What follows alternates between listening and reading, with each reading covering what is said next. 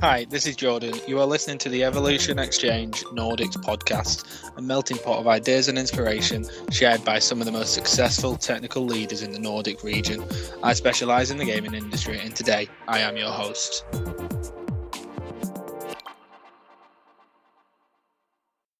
Welcome to another instalment of the Evolution Exchange podcast. Today, I'm joined by Peter Horvath, Nika Bender, and Arvid Klingström to discuss how we create high-performing teams within gaming.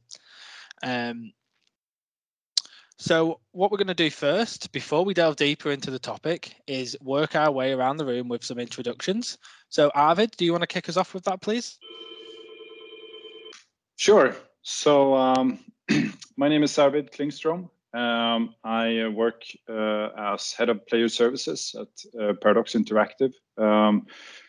Basically, spending my time focusing a lot on the user journey around basically everything that the user goes through that is not related to the core gameplay. I've been about 15 years in the industry of gaming, and in the last 10 mainly in product and roles and also leading product teams. So yeah, that's me. Perfect. Thank you for that. Peter? Yes, hello, Jordan. I'm Peter Horvath. I work at Avalanche Studios as a senior producer with the AAA games, making sure they come out in time and on budget. I have 10 to 12 years in the industry at Starbreeze and King and a couple of other companies, and also done a couple of years of consulting as an agile coach, helping bigger organizations becoming more lean and delivering products quicker. Perfect. And last but certainly not least, Nika? Hi, everyone. My name is Nika. I'm the live producer at DICE. I joined DICE just as the pandemic started, which was a lot of fun. I worked on the BF5 last update, and I'm currently working on the next Battlefield title. Before that, I was with Star Stable, and I'm originally from Croatia, and I think I've been now in the industry pretty much since I moved to Sweden. So around 9 years, more or less, with some breaks here or then with the startups. But yeah, that's me. Perfect. Thank you, everyone, for the small introductions there. So now we've got a bit of a context to everyone. Let's move on to the topic in focus. You all have a question or statement on creating high-performing teams within gaming. As usual, I'll work around the room, asking each of you to pose your question and the reason behind it.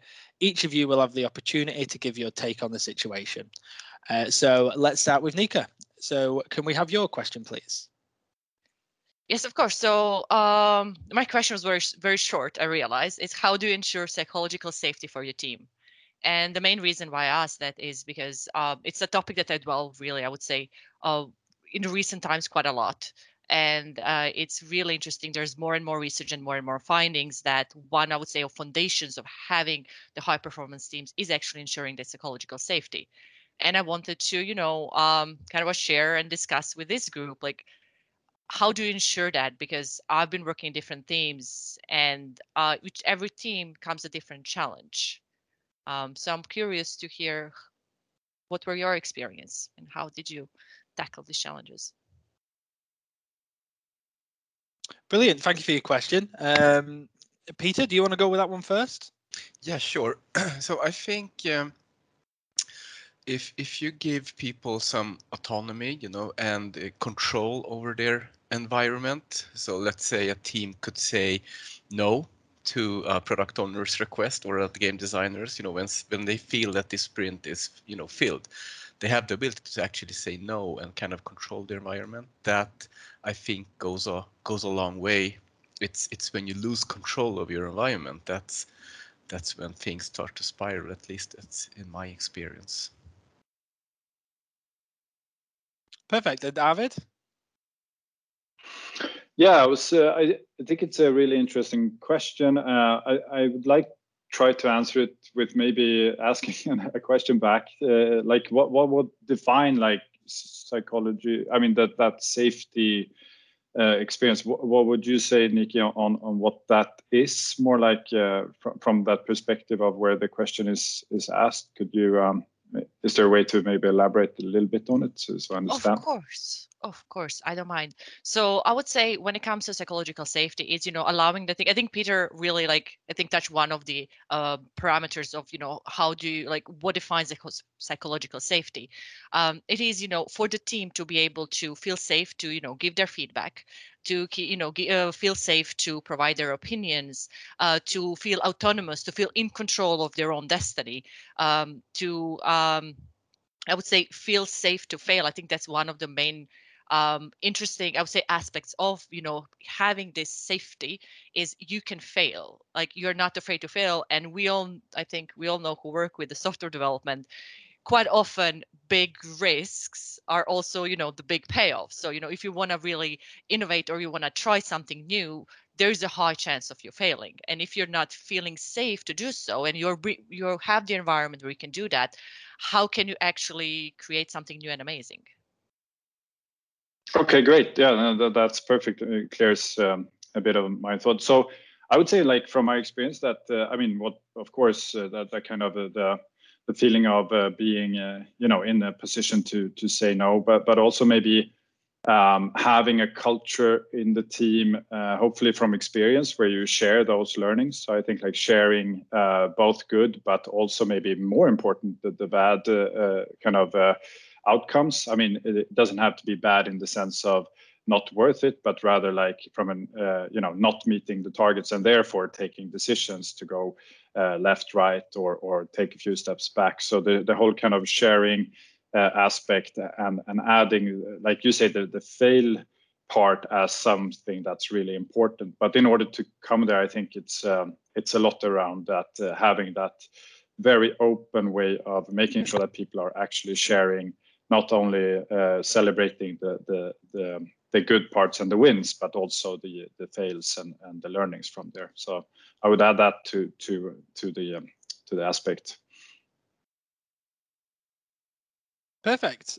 Peter, do you have anything to add there? Yeah, I would like to add a second thing to that. As I think as a producer, I like to monitor kind of the team and just try to learn the behaviors of the team members. And when they start deviating from that, you kind of see the stress related behavior. Kind of that's when you try to act. So you as a producer, I think, can do a lot as well in helping people, just talking to them in one-to-ones perhaps, and just monitoring how is the stress. I'm seeing that you're behaving a little bit differently, and is there anything we can do to help, or I can do to help? So yeah. Perfect. Nika, you got any further thoughts after those brilliant answers there? I can just actually just connect a bit on what Arvid mentioned when it comes to celebrating failures. It was one of the things I really loved in one of the themes I had. We had something called fail cake. And it was, it seems like, again, in the hindsight, it did so much, I would say it did so much improvements on the team feeling the safe, because we would write down our failures. It can be from all big, it can be, maybe project related. It could be actually just, professional development related, like the things, I didn't think I performed as I should, and this is the reason how I should improve myself. But the thing is, we're very open, like all of us, me included, as the product owner there. And we would celebrate every 10th failure, would get us a cake or sweets or fika. We are in Sweden, so there was a lot of fika going around.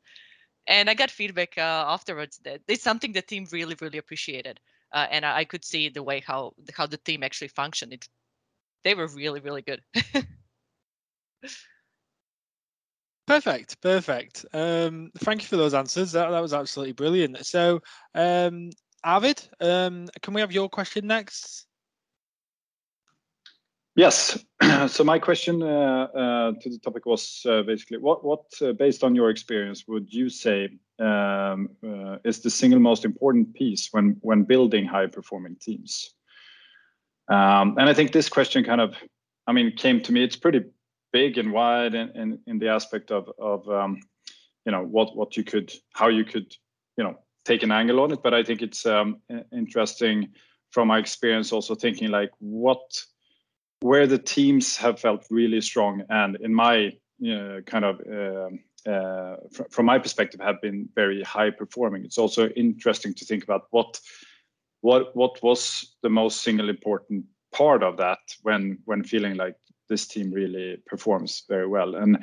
And I also thought about it from the aspect of when you build teams, I mean, they vary in size depending on where in the project you are. And of course, I'm talking mainly about gaming and the industry and my background there. But that's also like, what is there any kind of common denominator that I could feel is equally important throughout the whole kind of journey for the team to be high performing? So that's kind of how I came up with that question, and it really, you know, it comes back to me, I think, from on a daily basis also, like, what is it that we need and what's the most important part? And I of course think I found something that I think is of course very important. Otherwise I wouldn't really ask the question. But yeah, that's kind of the background of how that question came to mind and put on to this podcast. Perfect. Thank you for that. Peter, what are your initial thoughts on that?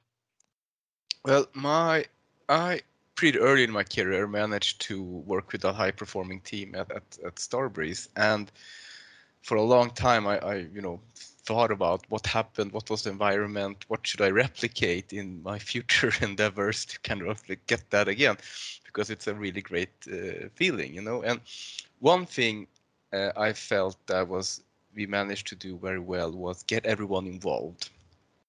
So everyone could influence the design of the game. They might not have the final say on things, but they got to like be a part of it, and the designer in that team listened to all the people, you know. So we had this really high energy going, where people would come in the morning and they had thought about our product, you know, during the evening, and they had all these like ideas, we should maybe do like this, and there was a lot of energy in the meetings in the morning. And I think that came from just making sure everyone is involved, they have a say about the game, everyone is thinking, and we have less of treating people like robots, instead like, hey, what do you think? And just actually listening to people. That went a long way. And I've tried to replicate that at a couple of places, and I think that works. At least for me, it's been working pretty well. Perfect. Nika? I can only agree with Peter said. I noticed the same thing. It is when you involve people, when they start caring about the products, the game, the work, when they feel listened to, when it's not just, you know, one or two people making all the decisions, and they, you know, quite often like designers make all the decisions and then the artists and everything, they just need to execute on whatever decisions have been made. However, I would just like to add something else, which is I would say it's not really easy to quantify. My learnings, what I realized, it's also, of course, you need a certain specific roles, you know, to build a certain team, depending on the needs. However, finding the right people to match the people within that team, I think that's where the magic happens. And but it requires, I would say, an experience, and it requires, again, it's a bit of a very soft skill. How can you know figure out that, you know, you have the right personalities that just match each other? And not just that, it's like, you know, you I think my experience has been that, you know, you can have this one superstar, but it doesn't mean that the team that superstar is with will be a high performing team. Often it's quite the opposite. So usually, as I said, sorry, that's what I mean by when you need to, like, you need to try and find a matching puzzle pieces in a way. It's like you want to, you know, you want to each of the people's weaknesses match with some other strengths. And I think that's the trick in how you create, I would say, very tight-knit, really good and very successful team, together with what Peter said as well. Brilliant. Arvid, do you have any further thoughts on those answers that we had there? Yeah, I think that, I mean, those are great, and I can only, you know, agree to the feeling over the years of trying to understand, like, where is the actual, you know, magic? Is there a silver bullet? What's the secret ingredient? But I think it boils down to, of course, like Nick is saying, also, like, I mean, you're laying a puzzle, and all the pieces needs to fit in order to really, be the best. But I found this like common thing that returns to me a lot, where I think that the teams have been really high performing, is that when you have someone owning, and it can be co-owned if in the best of worlds, but someone owns the vision and the direction of where you're heading, because that kind of solves a lot of the other potential risks. So from my perspective, I've just come to that, like, before you start like putting the pieces together in the puzzle, make sure that everyone is aligned on the direction, and that someone, or preferably everyone, has the same kind of vision of where you're going and the direction of it. And I think sometimes I've had experience of building teams where that piece was not there, and thinking, but the individuals are super strong in their craft, right? But that does not really add up to any like high performance, because no one really knows the direction. So, but I've seen the opposite, where teams have maybe not the highest performing on paper, so to speak, individuals, but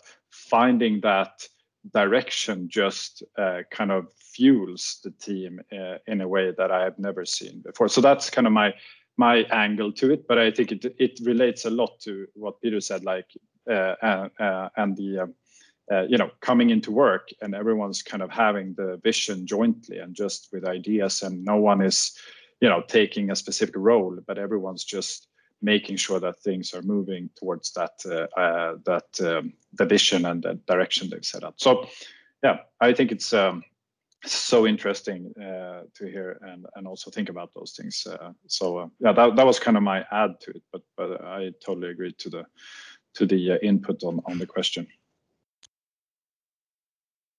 Perfect. Peter, have you got a bit more to add on that one? Yeah, I agree with Arvid. The having direction is critical. Otherwise, you're gonna fumble in the dark. I did work with a team where the product or the designer was absent a lot because they were out on business trips and stuff. And this team had this interesting approach, and they just came to me and said, "Hey, our designer is gone. We think we should go in this direction." So they were actually thinking for the designer because the person wasn't there. So I really like that. So. Just some basic direction, and then I think oftentimes the team can fill out the gaps if needed as well. Perfect. Thank you for that. Right. Okay. So we'll move on to the next question then. So I'm actually going to pose a question here. So I'm not just a podcast host. I'm the star of a podcast this week, apparently. So the question that we've got here is, what is the best way to balance high performance and well-being? How would you achieve long-term optimal productivity while maintaining lower stress levels? Nika, do you want to jump forward on that one? Well, again, that's a very interesting question. Working in the game development, I would say one of the perks of game development is there's always going to be some stress. But it also comes down to, that there's a healthy levels of stress, which is just more motivating. I know I'm a person who is really I'm very driven, when there's a bit of a chaos happening and, there's some deadlines, but then there's this unhealthy level of stress where, there's a tipping point where it's not motivating anymore, but it's crushing. Usually, in my experience, the way how to balance the high performance well-being, it's actually planning. It is, of course, first you need to know what are you going to is the direction. Okay, we know the direction. Then it's actually to spending quite a bit of an extra time into first mapping it out and planning and understanding actually how long it will take us there. Really like delve into deeper, because I also seen that's because there's always deadlines. There's we need to jump onto next thing. The team does not take enough time to really sit down together and plan and do the proper planning, like in the details, and try to understand, breaking down the work and really mapping it out and all the dependencies and everything. With the good planning, what happens is that how much time you need how much time you need to actually build what you need to build, which then translates to not really needing to crunch. If of course things happen, of course while doing the planning you have to account that there will be unknown circumstances, because that always happens. People get sick, you might discover there's something doesn't really work as we thought, especially if you have something that you need to explore again innovate, or something is unknown. So like we want to do it, but we are like we don't know what are the technical feasibility or something.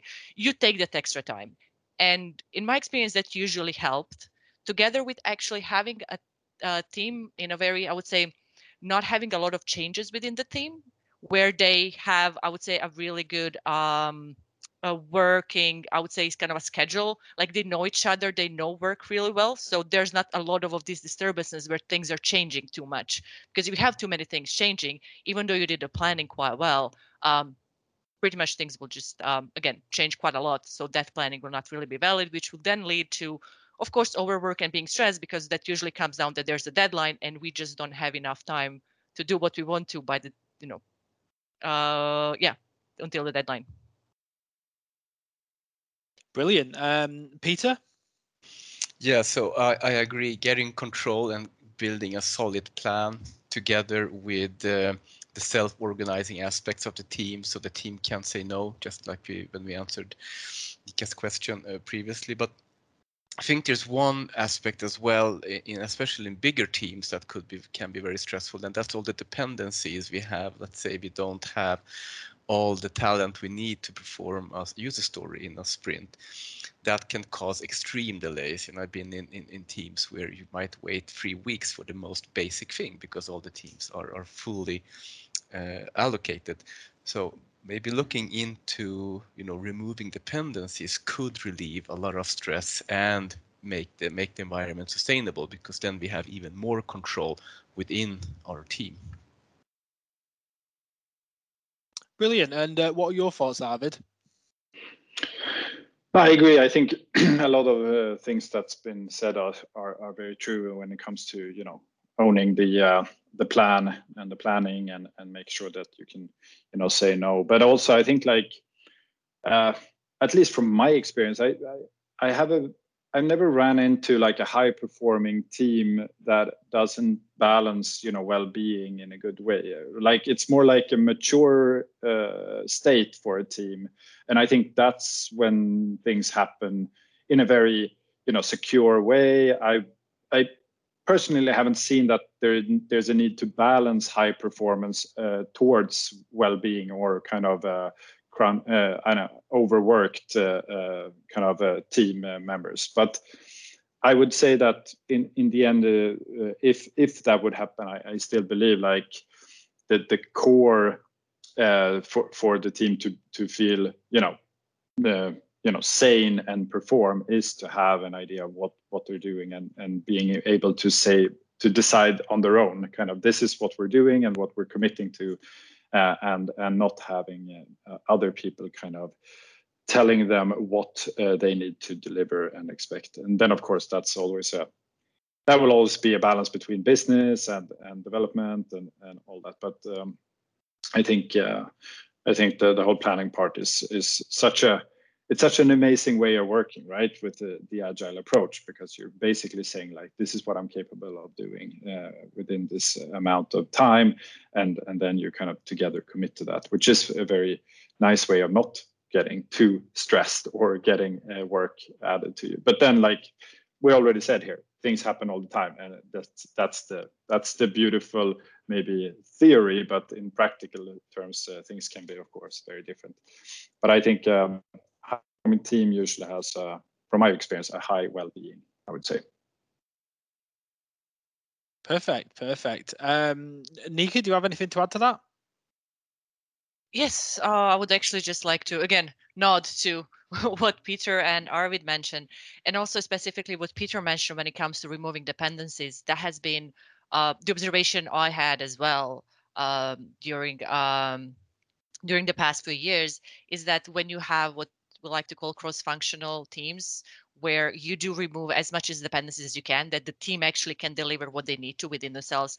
I could see that that's what made a difference, especially when it comes to the planning and securing that they can we're going back to what we mentioned, having the authority, having the control, and can actually, with some help, doing the proper planning and actually then balance their work into reasonable amounts because they know the time they have. Perfect. Peter, do you have any extra thoughts on that one?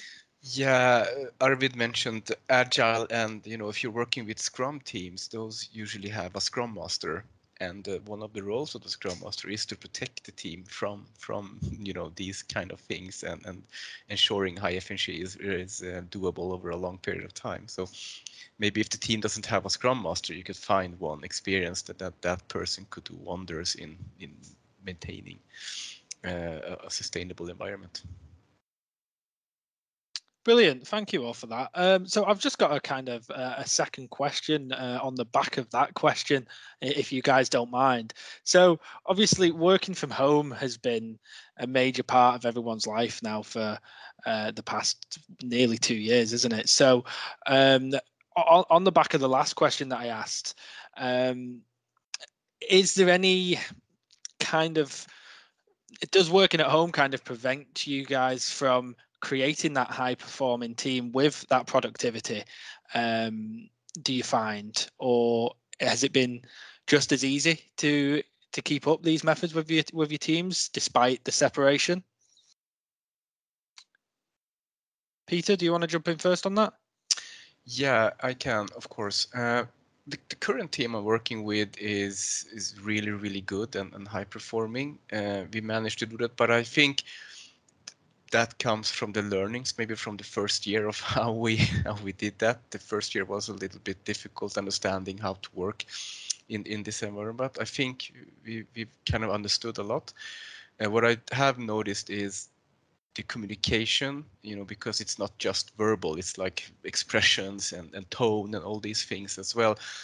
You kind of miss a lot of that, especially if people have cameras turned off.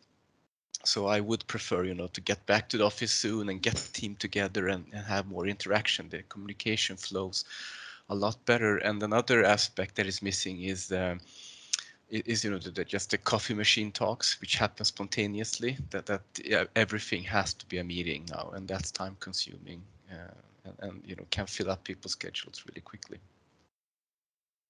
Definitely. Nika? Yeah, again, it's the same. I really do miss this human interactions. I can see everyone is missing, just the coffee machine talk, especially when you have new people in the team. I was the new in the team, just to get to know people. And I had a similar experience.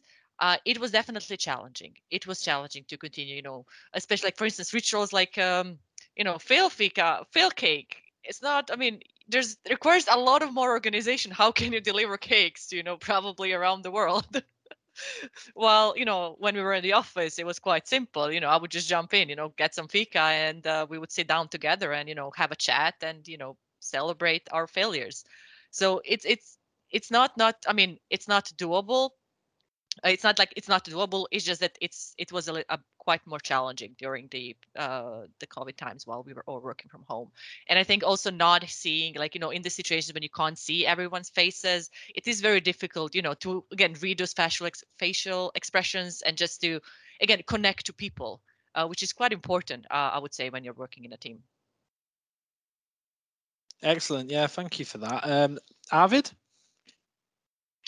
Yes, yeah, definitely. I mean, communication has been definitely a challenge. I'm more of a person that enjoys a meeting in the office, especially when you get a little bit more people in the room. The whole kind of screen existence feels a bit kind of less interactive. So I agree to that. And then I also felt like I've actually seen some areas where I feel like this work from home environment has been very productive in some various kind of situations and maybe phases, depending on what kind of where your specific project is and in what state. But I think I think the challenge becomes really, really big when it comes to the kind of, let's say we need to restart, we need to pivot something, we need to kind of get more into an innovative, creative mode. I think that's a really, really hard place to be while working from home, because that's when you have those high performing teams, like mentioned earlier, potentially with all these people having ideas that they want to chip in, right, to what should we do next. And then you have 8 people in a digital kind of meeting format, and you don't really get those people to, speak their mind in the same way. At least I felt that that's a really big challenge. I know there are tools and ways, and I think we've become better in general as it's almost moving into 2 years. But I still think that's a challenge, and that's what I'm hoping to see more and get that, the feeling of, like Nika said, like celebrate things good and bad, but just, get into a room and feel like people have energy and kind of, also ideas. And so I think personally, I felt like lost some momentum in that more kind of creative, innovative kind of phase, but maybe increased momentum in some production phases where things just needs to get done and people can zoom out and be, very comfortable in their home office environment. So the pros and cons, I would say. Perfect. Thank you for that. So last but not least, Peter, can we have your question, please? Yes, of course. So when studying self-organizing teams a little bit, I realized that keeping the team stable or together for over a period of time is very important.